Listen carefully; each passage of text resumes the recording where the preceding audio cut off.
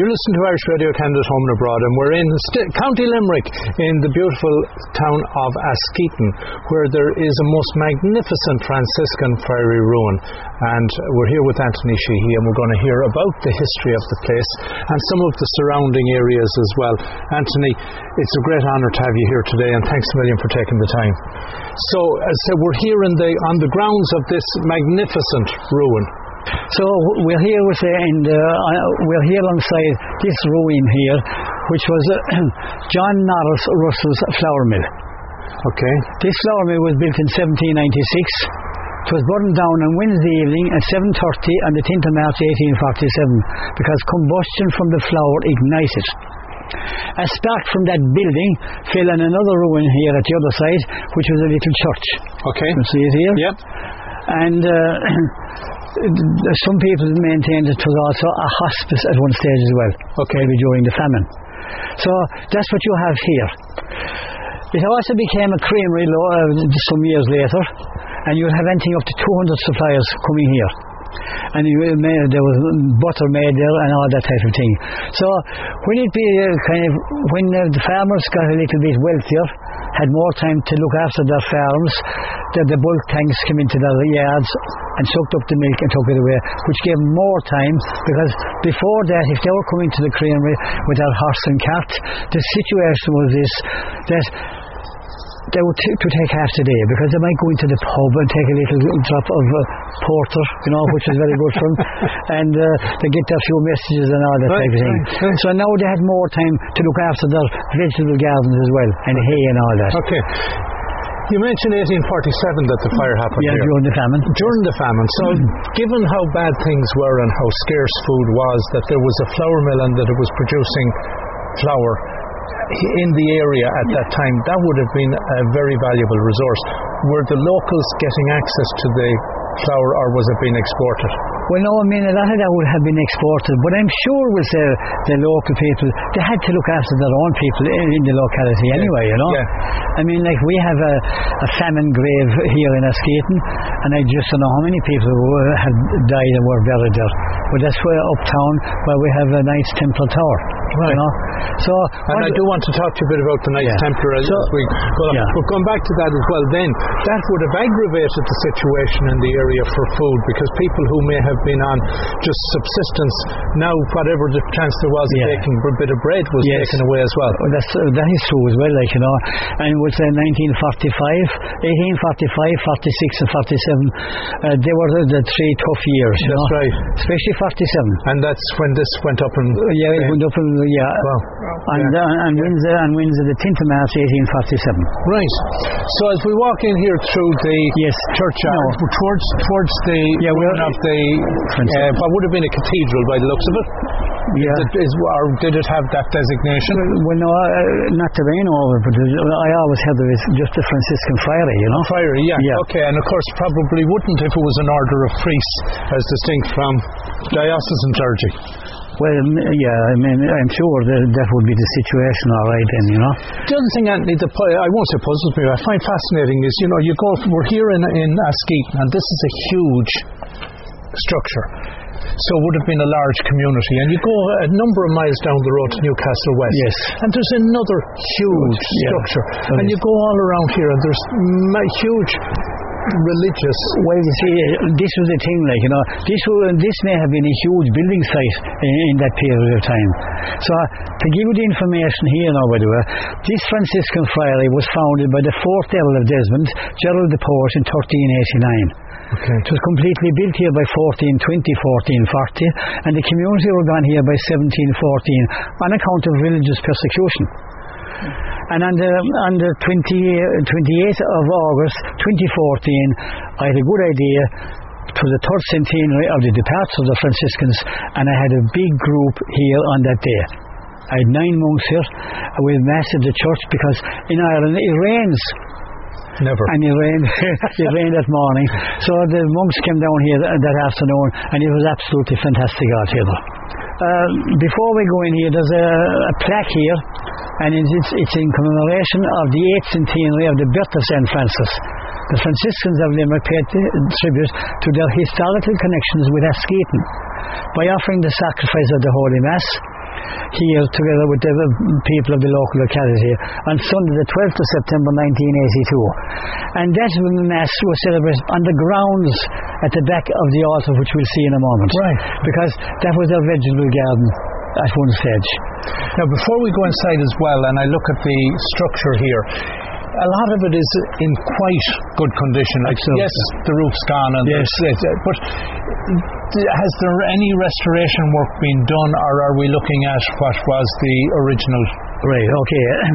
As it stands at the moment, it's original. Right. But what I'm saying to you is this now, by the way.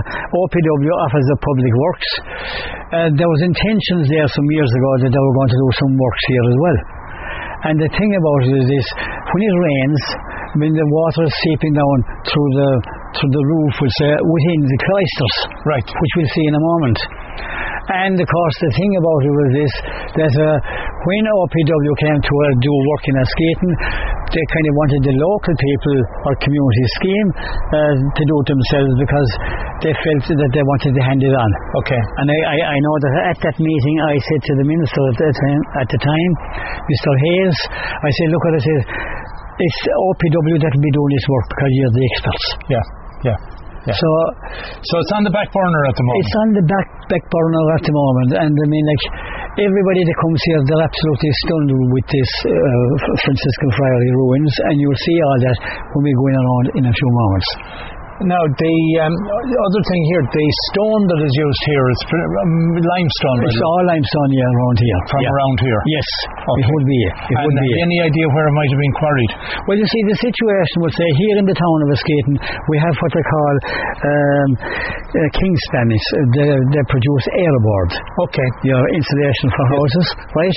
And way before that was called Southern Chemicals. Right. Where lime was quarried here. Rock was quarried and produced lime, and that lime was put on lands which are deficient of minerals over the many years. So I mean, like, that quarry is stopped now because the situation is it's about 80 feet deep now, and it's full of water. Yeah. So I mean, like, they're getting. So effectively, it has been totally quarried at this. Yeah, and so the stone was here. Yes, if you like. So So in its heyday here as well, do you have any idea how many Franciscans might have been in the monastery? Good question. My opinion would be, for the size of this place here, there may have been 30 or 40. Yeah. That would be my opinion now. And there might be less. Yeah. A thought that went through my head, and it was relative to not just here, but given that this was vacant, gone by the time, but during the famine, an awful lot of communities that would have survived or would have been around then, they survived reasonably well during the famine, did they? And I'm talking now the religious communities. Yeah, well, of course, you see, I suppose, like everything else, they were giving the alms to the people, and because it's built alongside the river here, the river here in Askeaton is the River Deal. Okay. And it flows right into the Shannon, which is about 3 kilometres from here. And the thing about it was this: they would go fishing as well, like. Yeah. So I mean, the fish, I'd say, were plentiful if you know how to catch them. Right. If you understand me. So all the banks of the River Shannon, would say, are all mud banks. So that's why they have flat bottom boats. So the situation is this: before there was any structures done on the banks of the river here, I'm sure where there was areas of mud, they could slip their boats off the mud and go away fishing. Yeah. And the other thing, of course, when they were doing that, like, you know, that they knew that after the day's fishing, that when they came back, the tide was in, if you understand. Okay. And they also would say they went out and they traded, and they also picked up seaweed. Seaweed is a fantastic fertilizer. Right. I don't know if you know this or not. I was in the gardens in Connemara. Okay. Kylemore. And they explained the benefits of the two different types of seaweed. But the seaweed, as they say, like, if you put that on a vegetable garden, if you're growing potatoes, with animal manure, I tell you, the taste of that food, those potatoes, were absolutely unbelievable. Right. And you won't get that nowadays. Things have changed. You know. So we're heading indoors, are we? What we're doing... as far as indoors is, it's a roofless indoors. Well, there's a bit of a roof around it. So we're going in here up these steps, and we're going into a long dark room, which is the kitchen. Okay. And I'll explain about the baking of bread in medieval times. I'll also explain how to form the ceilings and the floors and the windows.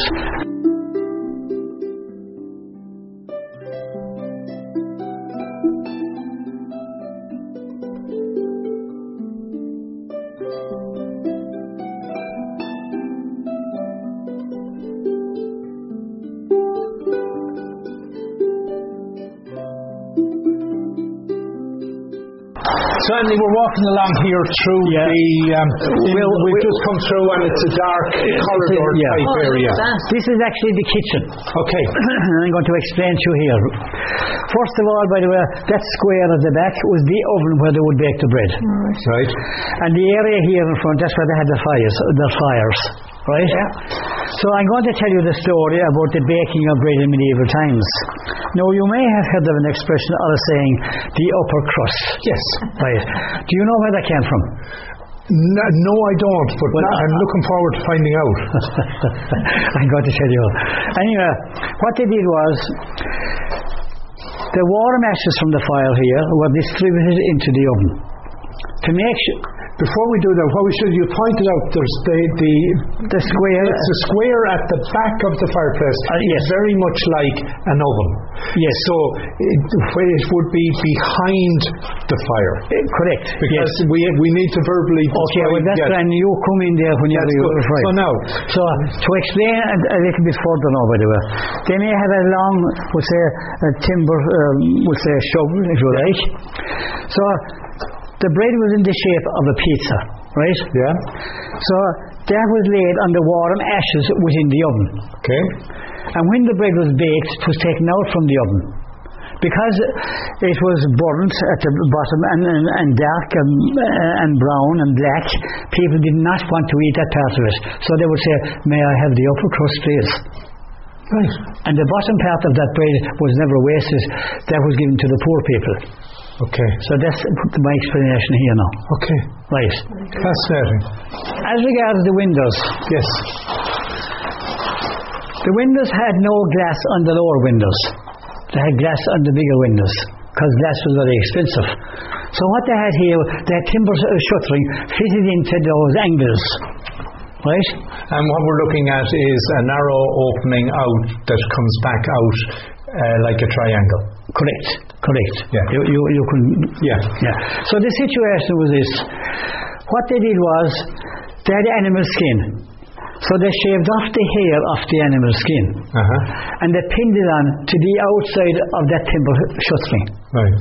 With the hair off, it was transparent. It allowed the light through but kept out wind and rain. No problem.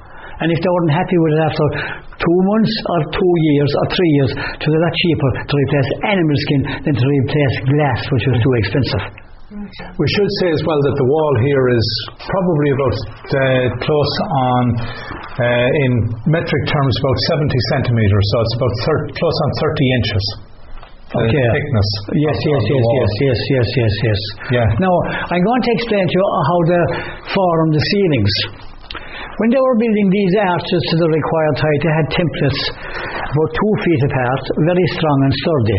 So when they got to the required height, there are these interwoven mats made of hazel branches and willow branches. Okay.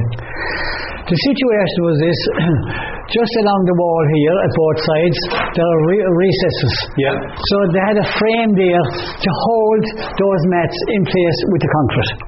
That's overhead.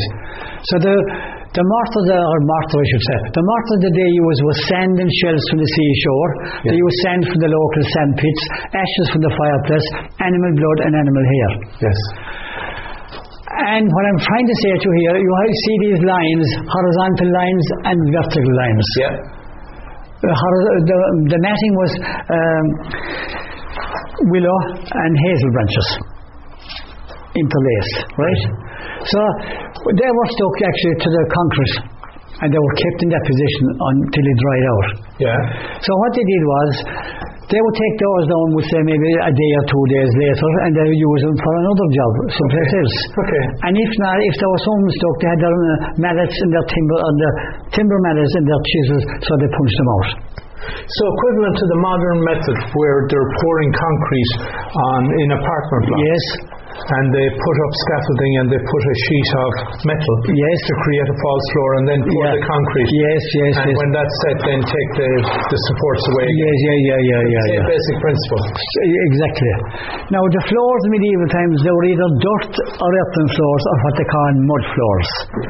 And their first technology of a floor was a cobblestone floor. Okay. They had a mixture of straw, earth and water mixed like cement. And they put lots of that on the earthen floor. They put in these stones vertical. They interlaced each stone with the reeds from the river bank to keep them together. So the more walking they did over time, the smoother it got. Okay. Their second technology, of course, were the flagstones like the tiles in your kitchen. Yeah. They had no problem with they had the stone, so it was new technology to them. So they didn't even walkway. So the situation was this, that in earlier times was when they had just mud or earthen floors. During the summer months, there was a kind of a sour smell off of those floors because they were walking on those all the time. So to generate a kind of a perfume, what they did was they went out to the fields during July, I'd say July, I suppose this month especially, and they would pick bunches and bunches of meadowsweet. That's what they were called. And they would lay those bunches on the floors here, left them there until they decayed. So you had a nice, lovely smell of the place. And that's actually, that flower, as I understand it, by the way, there's a medical properties in that flower as well. Right. So, I mean, that's just to give you that information. So that was their version of Febreze.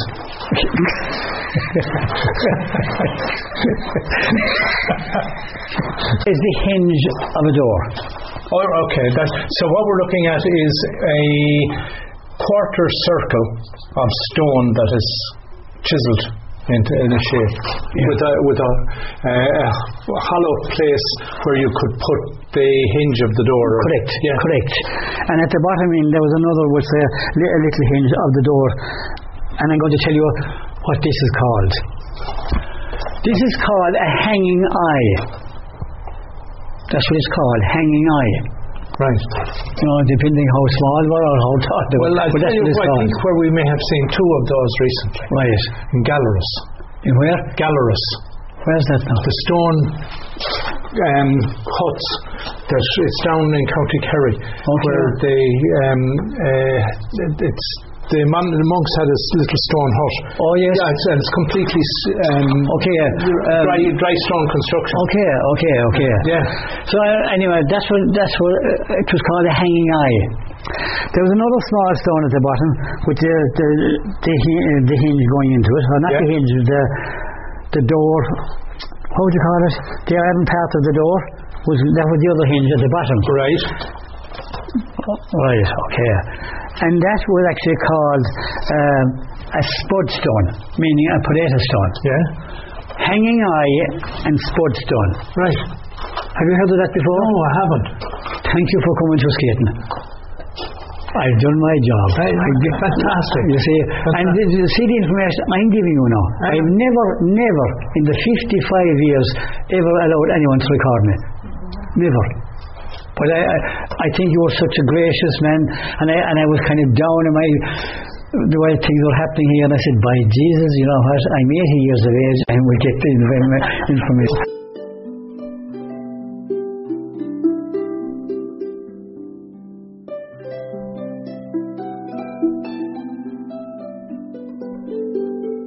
Anyway, now we're coming out through a door, and it's a traditional shaped door for things like this, in that it is a pointed arch at the top into a little, what would be, we would call it in modern terminology, we're into kind of a little hallway. Okay. Or a vestibule, would it be? Well, I don't know, but with a hallway. But this area out here was their kitchen garden. Right. So they would bring all their fruit and veg in here to prepare and cook.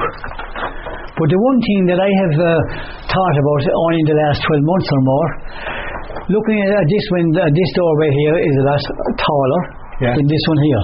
Yeah. I'd say that's what you call a Gothic type door. So this door is smaller.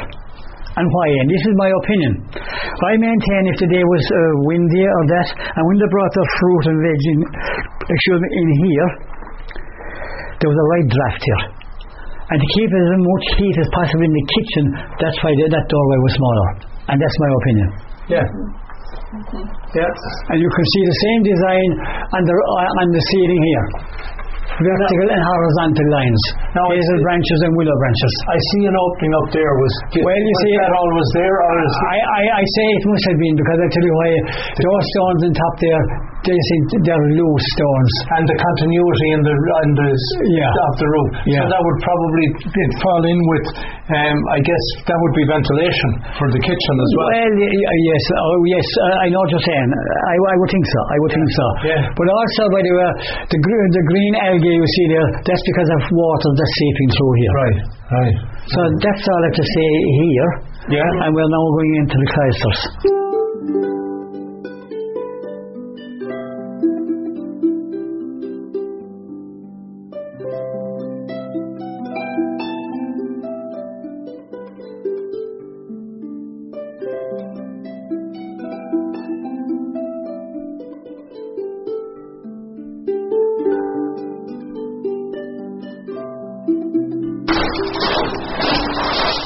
There are two little recesses here, watch. Yeah. One at either side. Like ashtrays.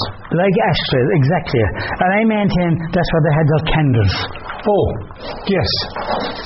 That's my opinion. Yeah. Mm-hmm. Yeah. And the fact it is on stone, it wouldn't want to burn anyway, shall we say, you know? Yeah. So, you won't in at the other side here. Amazing detail. Yeah, you should go in there, my good lady, but mind your head, and and you have a light in your phone. Yeah. Now, every place, we're actually inside the cloisters. The cloisters was a covered passageway where the monks would walk around, pray and meditate. And it's built around a square. Total measurement of that square is 204 feet or 51 feet by 4. The pillars that I'm pointing on my hand on at this point in time, these are the best complete cloisters in all of Ireland. That's what they're saying.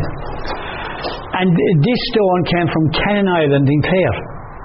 And when it was brought here, the masons carved it into what we're looking at. The windows overhead were the dormitories or sleeping quarters, and at both sides. Mm-hmm. That square area there, in medieval times, there was no roof over this area, by the way. That may have been a herb garden, flower garden, or fruit garden. In modern ones, at the moment, if you want to call them modern, they have, we'll say, the water features and all that. Mm-hmm. So, I mean, that's what you have here. And there are many, many burials within the cloisters walkway here and in there. When you mention burials, I see what look like fairly recent graves. Yeah, because that family, you see, they have a burial place there, and they come on, and OPW came on there some years back, maybe 20 years ago, and they raised them off the ground, they placed them against the wall, I'm sure, on account of inscriptions. If you're walking over inscriptions, they wear away. They do. Yes. And the situation with this here, by the way, is this that to stop that happening and also make it easier for you and I to walk around. Yes. Okay, so what I'm going to say to you now, and it was only in the last 2 years I spotted something here one day. After doing tours here, I came in here and I was talking away to myself, and the answers I was getting was fantastic. I'm sure. It was unbelievable, like, you know. I went home that night and I slept all night long. No one disagreed with you. But what I found interesting was this.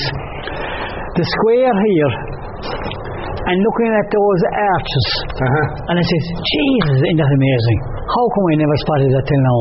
There are 12 arches, the apostles. Right. 12.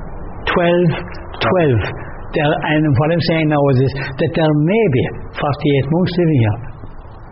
Do you understand me? Yes, you know, indeed. Which is a big place, because there were nuns here, I believe, as well one time. Yeah. Rob Benson, Secret Sites, some years ago, he rang me one day and he said, Anthony, he says, RT and myself, we're going doing, we'll say, a film of Askeaton Franciscan Friars because it's a fantastic place. So he said to me, it was around July when the children were off school. Anthony said, is there any hope you can get, we say, 14 children? And I said, what in the name of God do you want 14 children for? And he said, I'm telling the story, he said, about a monk that fathered 14 children. Oh Jesus, I said to him, we can't do that. Oh, he said, we can. But I said, is it true? Oh, he said, it is. Anyway, I had a lot of my grandchildren here and their friends, and they were in there playing a ball, and they were dressed in their kind of robes, if you like. Yeah. And it was fantastic. It went down a bomb, like, you know. Sure. But anyway, these pillars, by the way, getting back to the pillars, these are limestone pillars. But limestone, when polished, has a marble feel, which I'll show you in the next couple of minutes around the corner here. Now, the other thing is this, right over here you can see that timber structure. Yes. That's covering a fresco. We cannot go up to see it because I don't have the keys to go up there, and health and safety is a huge issue. Yeah. But that's actually, I would say, it has darkened with the weather over the last 14 years. That's what they are, oak. Okay. Now, when you say the fresco, what size approximately? I'm going to tell you that now in a moment. But also on the roof, there are slates on that which came from Valentia Island in Kerry. Okay, right. I know exactly how many slates went up there. I know the price, but I won't tell you that. That's right. Yeah, I remember when we were down Valentia Island a few years ago, there's the quarry down there. Yeah. With the statue of our Blessed Lady when you're going into the quarry. Yeah. Anyway, the situation with that fresco is this. The plaster on the walls would have been lime, sand and water. Okay. Up there is an outline of a picture frame, kind of reddish in colour. And there are two imprints of two halos imprinted onto that plaster. And the experts of the day, which are supposed to be OPW, they still don't know whether it is the face of Christ or our Blessed Lady. So they're protecting it now from the weather. Okay. 14 years ago. And the one thing I always say in my tours, that it only takes them 700 years before they protect anything from the weather. I mean, we're not in any great hurry here in Ireland. I know. We'll do so much this week. But the weather is consistent. Limestone, when polished, has a marble feel and look about it. But before I talk to you about this little carving of St. Francis of Assisi, just here, this little recess here, there's a door, there's an opening going into the church. So I maintain that's where they kept their missals.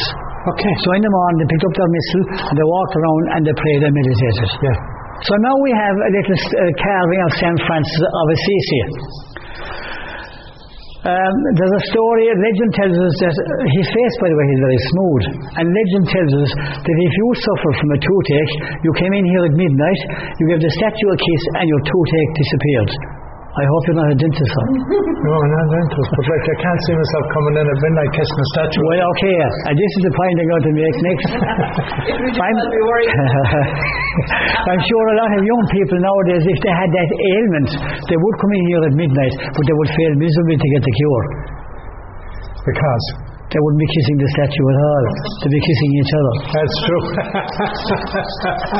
Anyway, St. Francis. So St. Francis of Assisi, he was born in 1182. When he was born, he was christened Giovanni di Pietro di Bernardone. His father Pietro was in the continent on business buying cloth, so when he returned, he changed his son's name to Francesco or Francis. Growing up as a young man, he had so much money on him, he just didn't know what to do with it. It seems he was a great singer and a great companion for a night out in the town. I wouldn't mind meeting him now at that time. That's right. He built the first Christmas crib in Greco in December 1223. On the 11th of September 1224, he formed the first order of Grey Friars in Canterbury in Great Britain. On the 17th of September 1224, he was in Laverna, Florence, where he received the stigmata of Christ's wounds. Now he did a few preaching tours before returning to Assisi. He died on the 4th of October 1226. He was canonized on the 16th of July 1228 because arrangements were being made to his honour. His body was hidden in 1230 lest it be stolen because relics were very precious. And his body was rediscovered under a pillar in the basilica in 1818. That's the story I give here. And when I meet Italians here over the last few years, I would ask them, is that so? They say, we know more now than we did before. So that's the story I give of ours anyway. So Andy, I want to just put dates in context. He was born when? He was born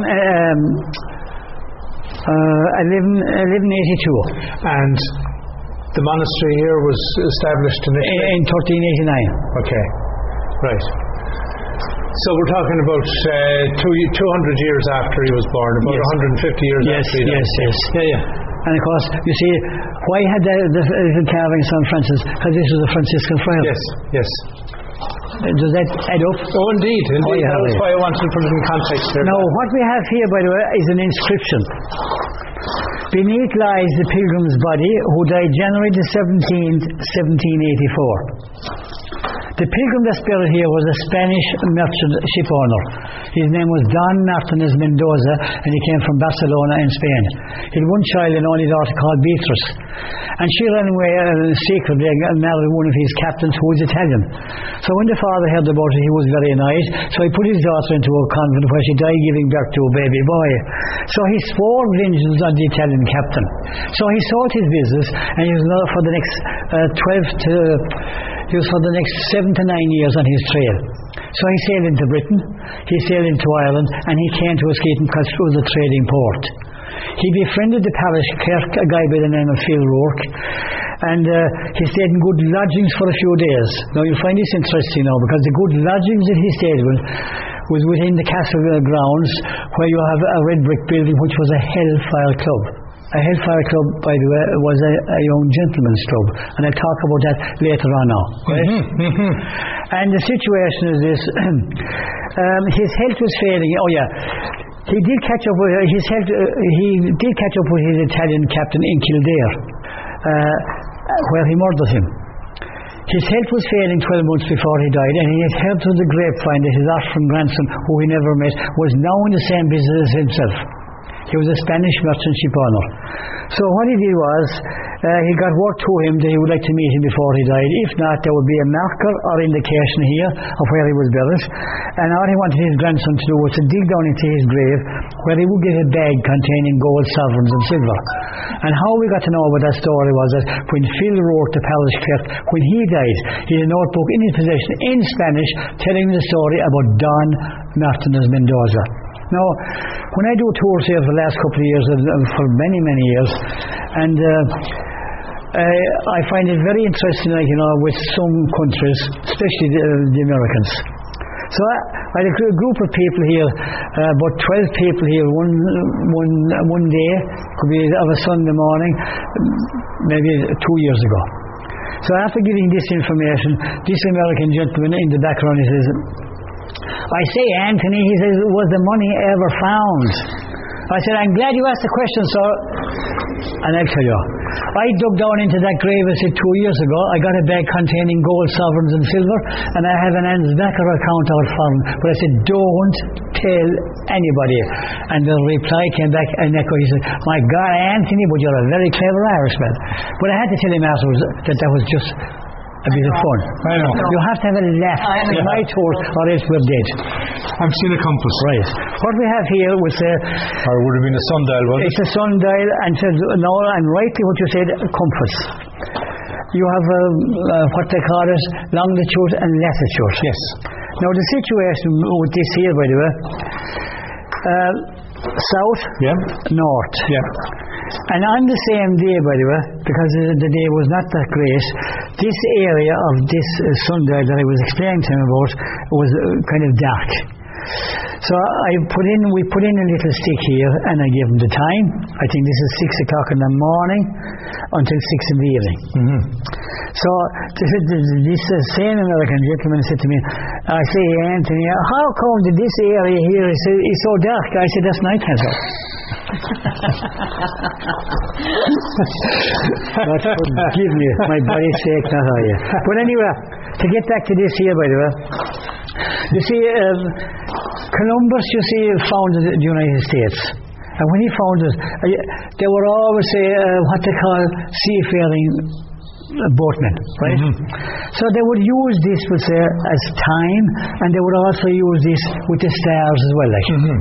No, I can't explain anymore because I'm not into that side of it at all.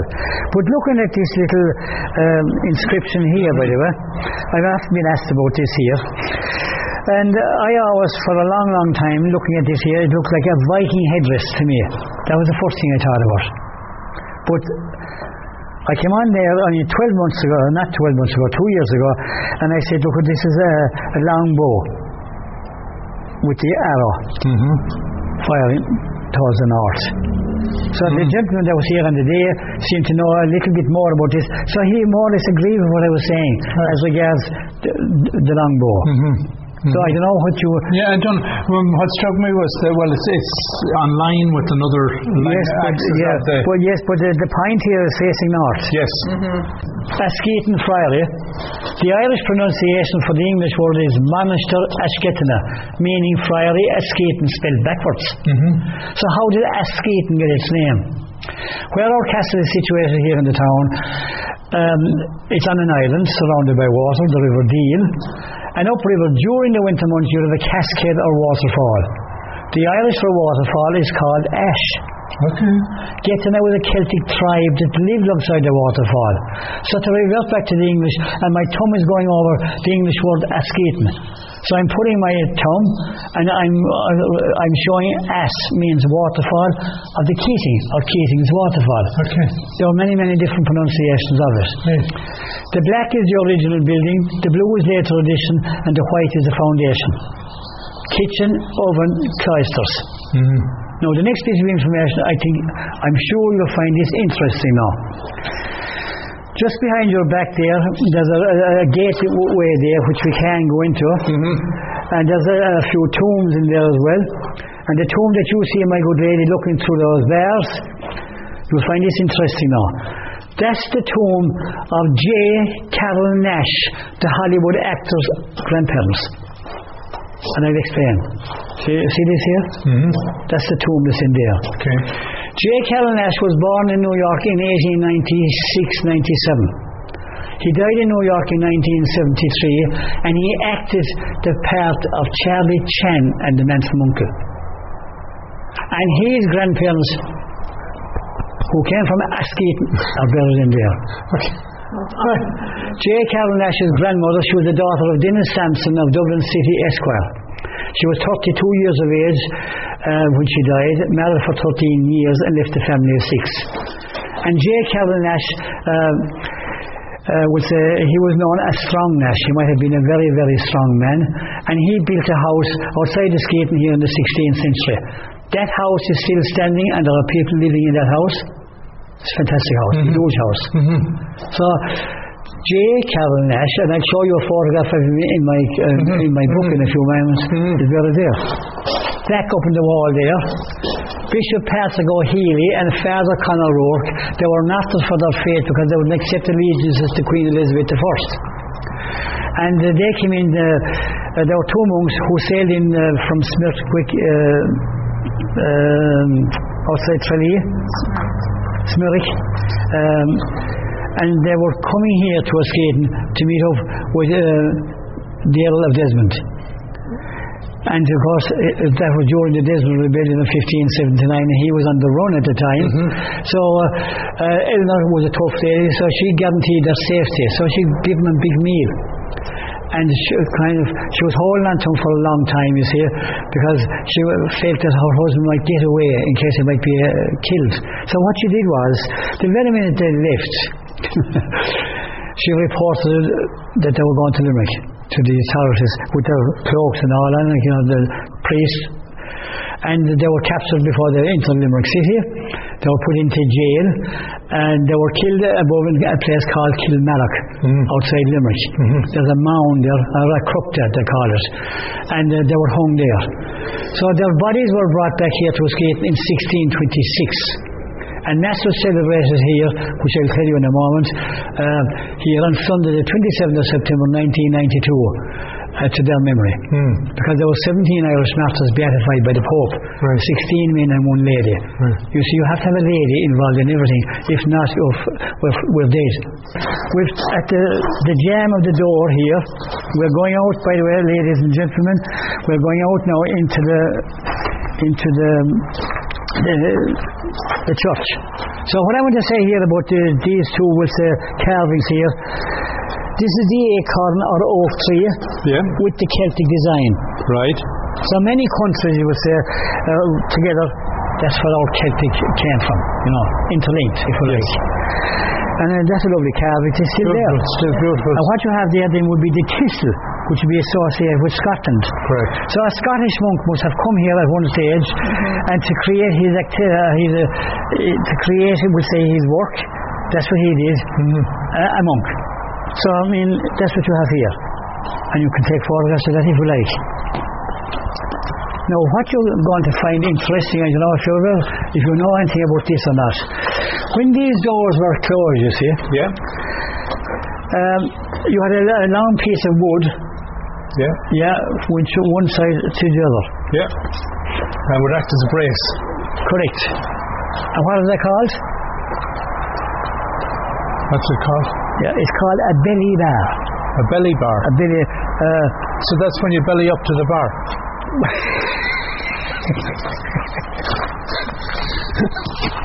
Called a belly bar, because I'll tell you why.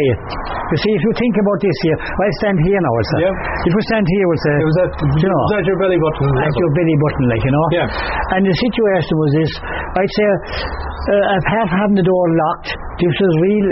And it was roughly at the midpoint of the door, so it was. Do you understand? Yes, it was greater strength in resisting. There was, of course, you see, and you have another one fell over, and it went in for the two windows at the other side. We'll be going over there in a moment anyway. So that's what it's called, a belly bar. Now, in here, by the way, is the church. There are more graves around here. It's unbelievable. I can remember well, the trees grown here at one time, and I saw very old photographs of trees as well. But point I'm making to you is this: we're now in the church. That window in the distance, that design is called a Gothic design because it's pointing to God. Right? Altar table, which I'll talk to you about in a moment, and that altar table was never in that position until 1992, and I'll tell you why later on. Okay. I'm not boring you to tears now. No. Okay. We have 1, 2, 3. The vertical stone and the arch shape are the tombs of benefactors. High-ranking monks, when they died, they were buried underneath. Okay. And they became altars. Side altars later on. Right. Because if you were 30 or 40 monks, and we'll just say half were qualified to say mass, they couldn't be all waiting for the main altar. So there was mass going on there, and there. Yes. Because of course in the days of when there were lots of clergy, side altars were the standard. Yeah, I mean, my parents, God be good to them, they tried to educate me, but they failed miserably. So they sent me to the goddamn Jesuits in Limerick. And I can remember the church and the school was all one building. So some mornings you would go to church, maybe 10 o'clock or 11 o'clock, and you would see these priests and they're saying mass and no one was them, Now, this is what I want to show you. High up on the wall there, you see that opening? Yes. That's what they call a squint window or viewing window. That's on a direct line to the sacristy door, which we're going up to in a moment, where those flowers are. And when we go up there, I'll give you more information on it.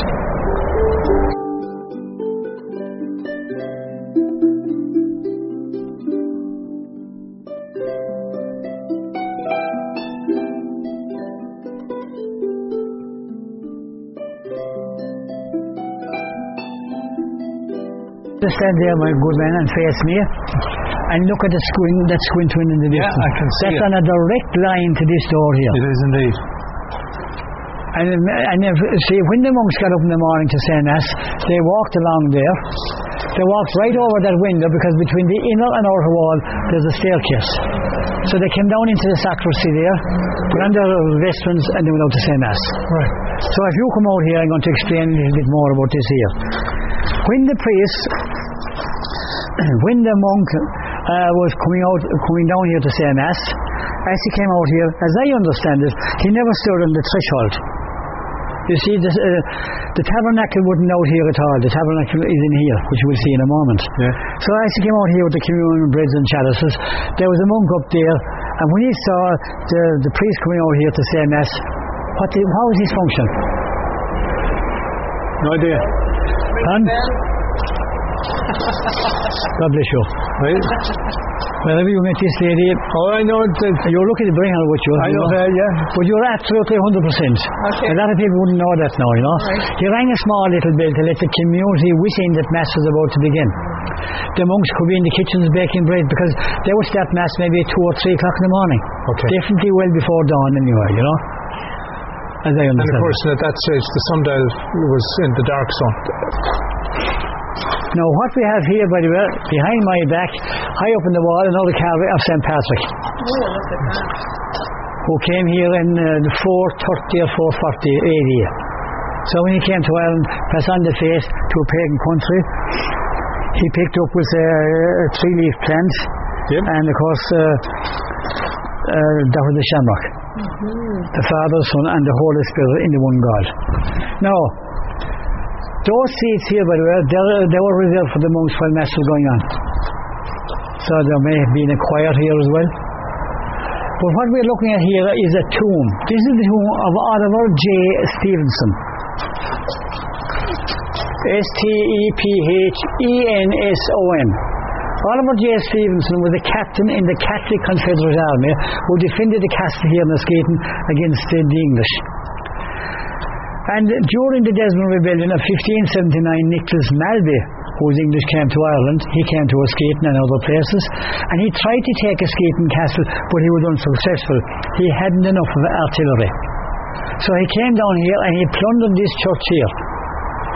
Some of the monks that he captured, they were hung from the rafters, and was left to the elders of Desmond some days later to take him down and bury him. He burned the church, he burned the town, and he burned the crops of the local farmers. So Oliver J. Stevenson, he was summoned to Cork in the south of Ireland in 1642-43, where he was killed in battle. His body was brought back here and placed in this tomb here that the monks gave him. And why? Because after the Desmond Rebellion of 1579, this place was a total ruin. So he tried to rebuild the church for him in 1627 without success.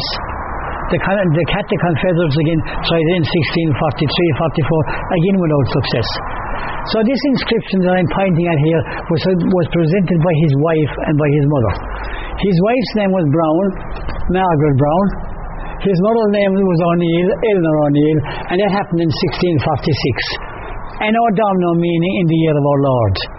So you have Latin and you have English and all that. So what you have here, by the way, is that design is called a rope design. Now, on all the tours I do, because I always like to, you see, you could bore people to death with dates. So what I try to do is I want them to feel that they're wanted and with a laugh. So I will be explaining about this design, that this design doesn't follow on the rest of this. At both sides. And as the Americans say, I say, Anthony, how come, why did they do that? Well, I said, this work, I said, my friend was doing it every Monday morning. And so the Mondays are a bad day in Ireland. He said, why? Well, I said, we kind of enjoy ourselves the weekends. And I mean, when they come into work Monday morning, they're not in the best of form. Their towers are around midday. And it was and they do the same thing in the weekends.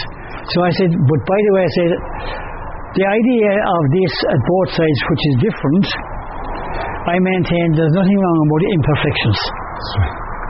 And I think it's nice. So that's what I say about it. I would say to people on tour, if you want to ask a question, there's no problem. If I can answer it, I'll answer it. And if not, I'll find out for you. So there was this lady amongst these Americans, and she says, that's like it looks like the Ten Commandments. You know, with the shape. Well, I said, I'm glad you said that, but these are the Askeaton ones. This author's table, which was also a tomb, was never in this position. So, I mean, I'm going to go over here now. So before Vatican II was there, the priest had his back to the people. And now with Vatican II, he's facing the people. So the point I'm making is this: when this altar table was placed here, all the stone here was falling into disrepair. Okay. So the situation was tilted. And there was lots of burials underneath. So the situation was this: my opinion would be that whoever was the leader of the church here at the time, that if they were here for 10 years or 20 years or 40 years, and when they died, their bodies were placed under the altar table, and every time that Mass was celebrated, they were all remembered, in my opinion. So the point I'm making is this: on Sunday the 27th of September 1992, there were 17 Irish martyrs beatified by the Pope, and Mass was celebrated from this altar table on that day on account of those two monks who were martyrs for their faith, because they wouldn't accept allegiance to Queen Elizabeth I. So the windows here, by the way, there was glass in these windows here. You see there's a channel down along the side with those little recesses, and as I understand it, stained glass they had on those windows. Stained glass was very expensive now. So what they did was, they had an iron frame, not iron, a lead frame maybe, right? And they put the glass on it, so the glass went into those little channels, right? And the holes on either side, they had lead bars, like the belly bar, if you like. So they had lead bars going from one side to the other, and they must have looked absolutely fantastic. Indeed.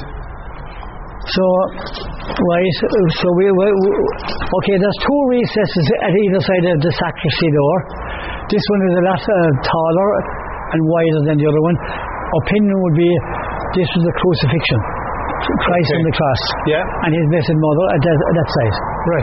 Because in very old churches, I can think back and see where there was the cross, the wooden cross within a church. Yes. So that's what I would say they had here. Right. Okay, we'll just go out here for a couple of minutes.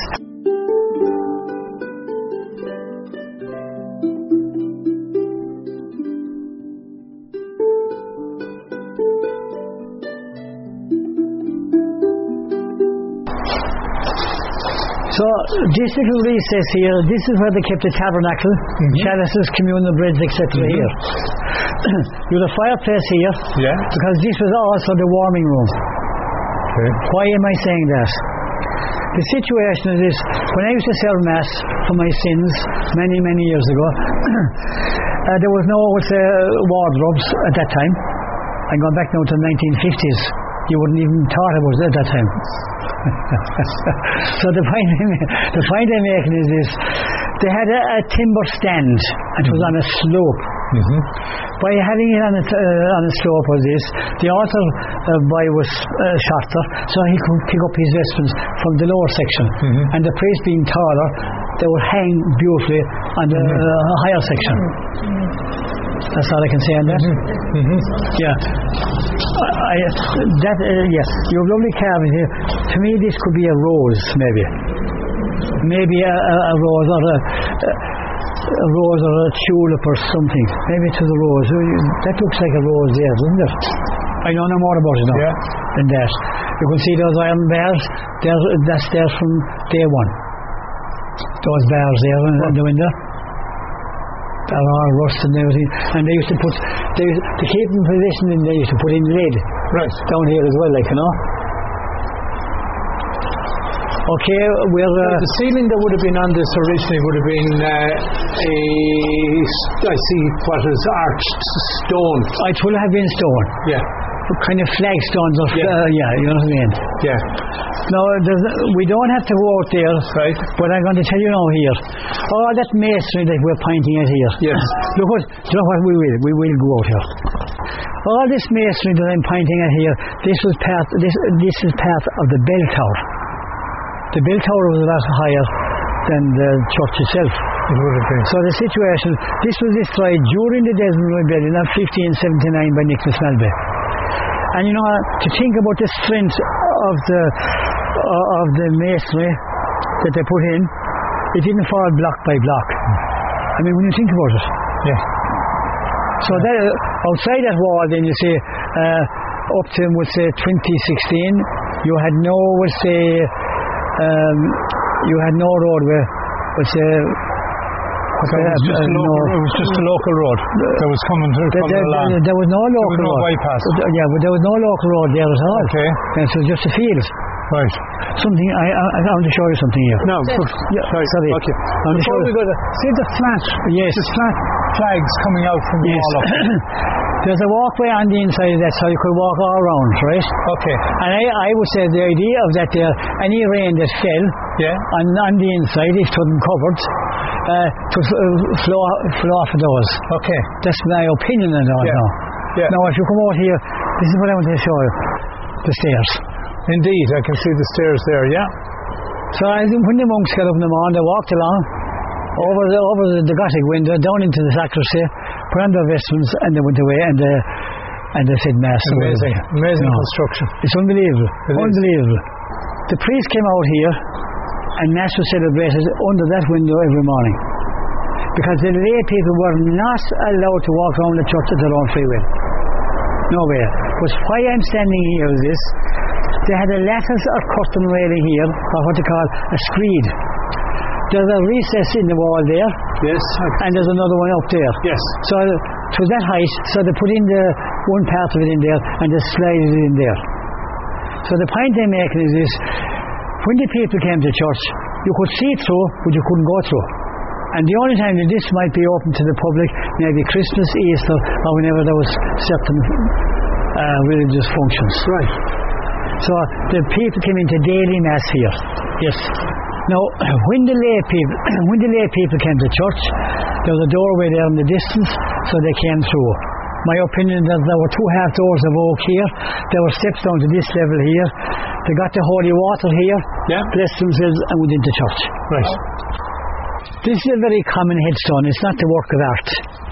But the gentleman that's buried here, his name was Michael Magner. I know him very well. And he was the last remaining member of a family of 6. And I remember him lining his grave with bricks and mortar. On his 82nd birthday, which fell on the 23rd of May 1951, he was here having a barrel here. I remember having the barrel, filling it up with concrete. This was his headstone.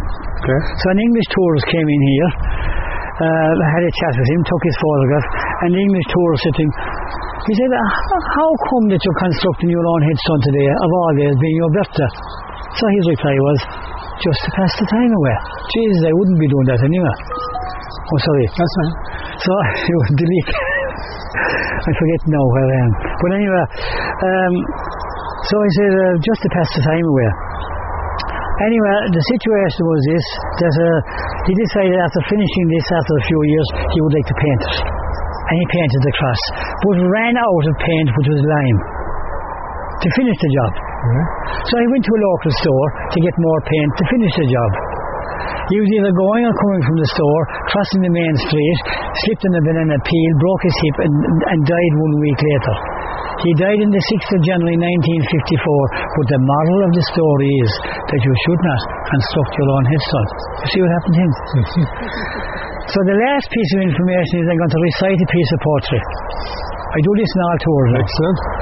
And it's quite very appropriate, I think, at the moment, with our months. It reflects what every month means. And it goes like this. January brings the snow, makes our feet and fingers glow. February brings the rain, thaws the frozen lakes again. March brings breezes loud and shrill, stirs the dancing daffodil. April brings the primrose sweet, scatters daisies at our feet.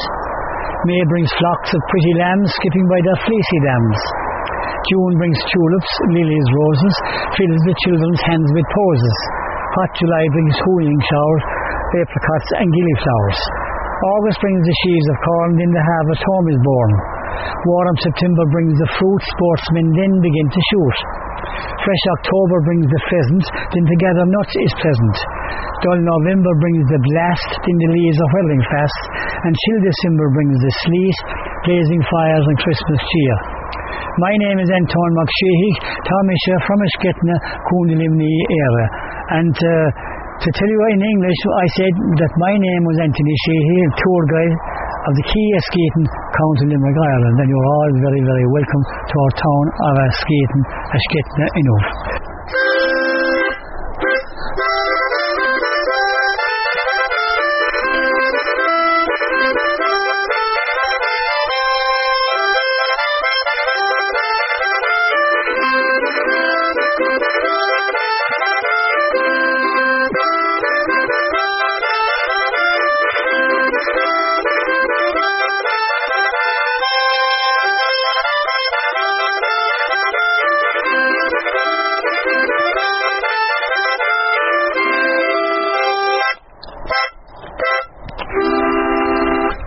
That's what I do with my tours.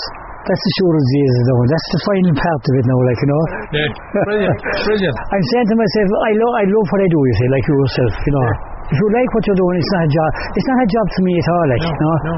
I just love it, and the feedback I get is kind of unbelievable, you know. Well, the other thing is, Anthony, like,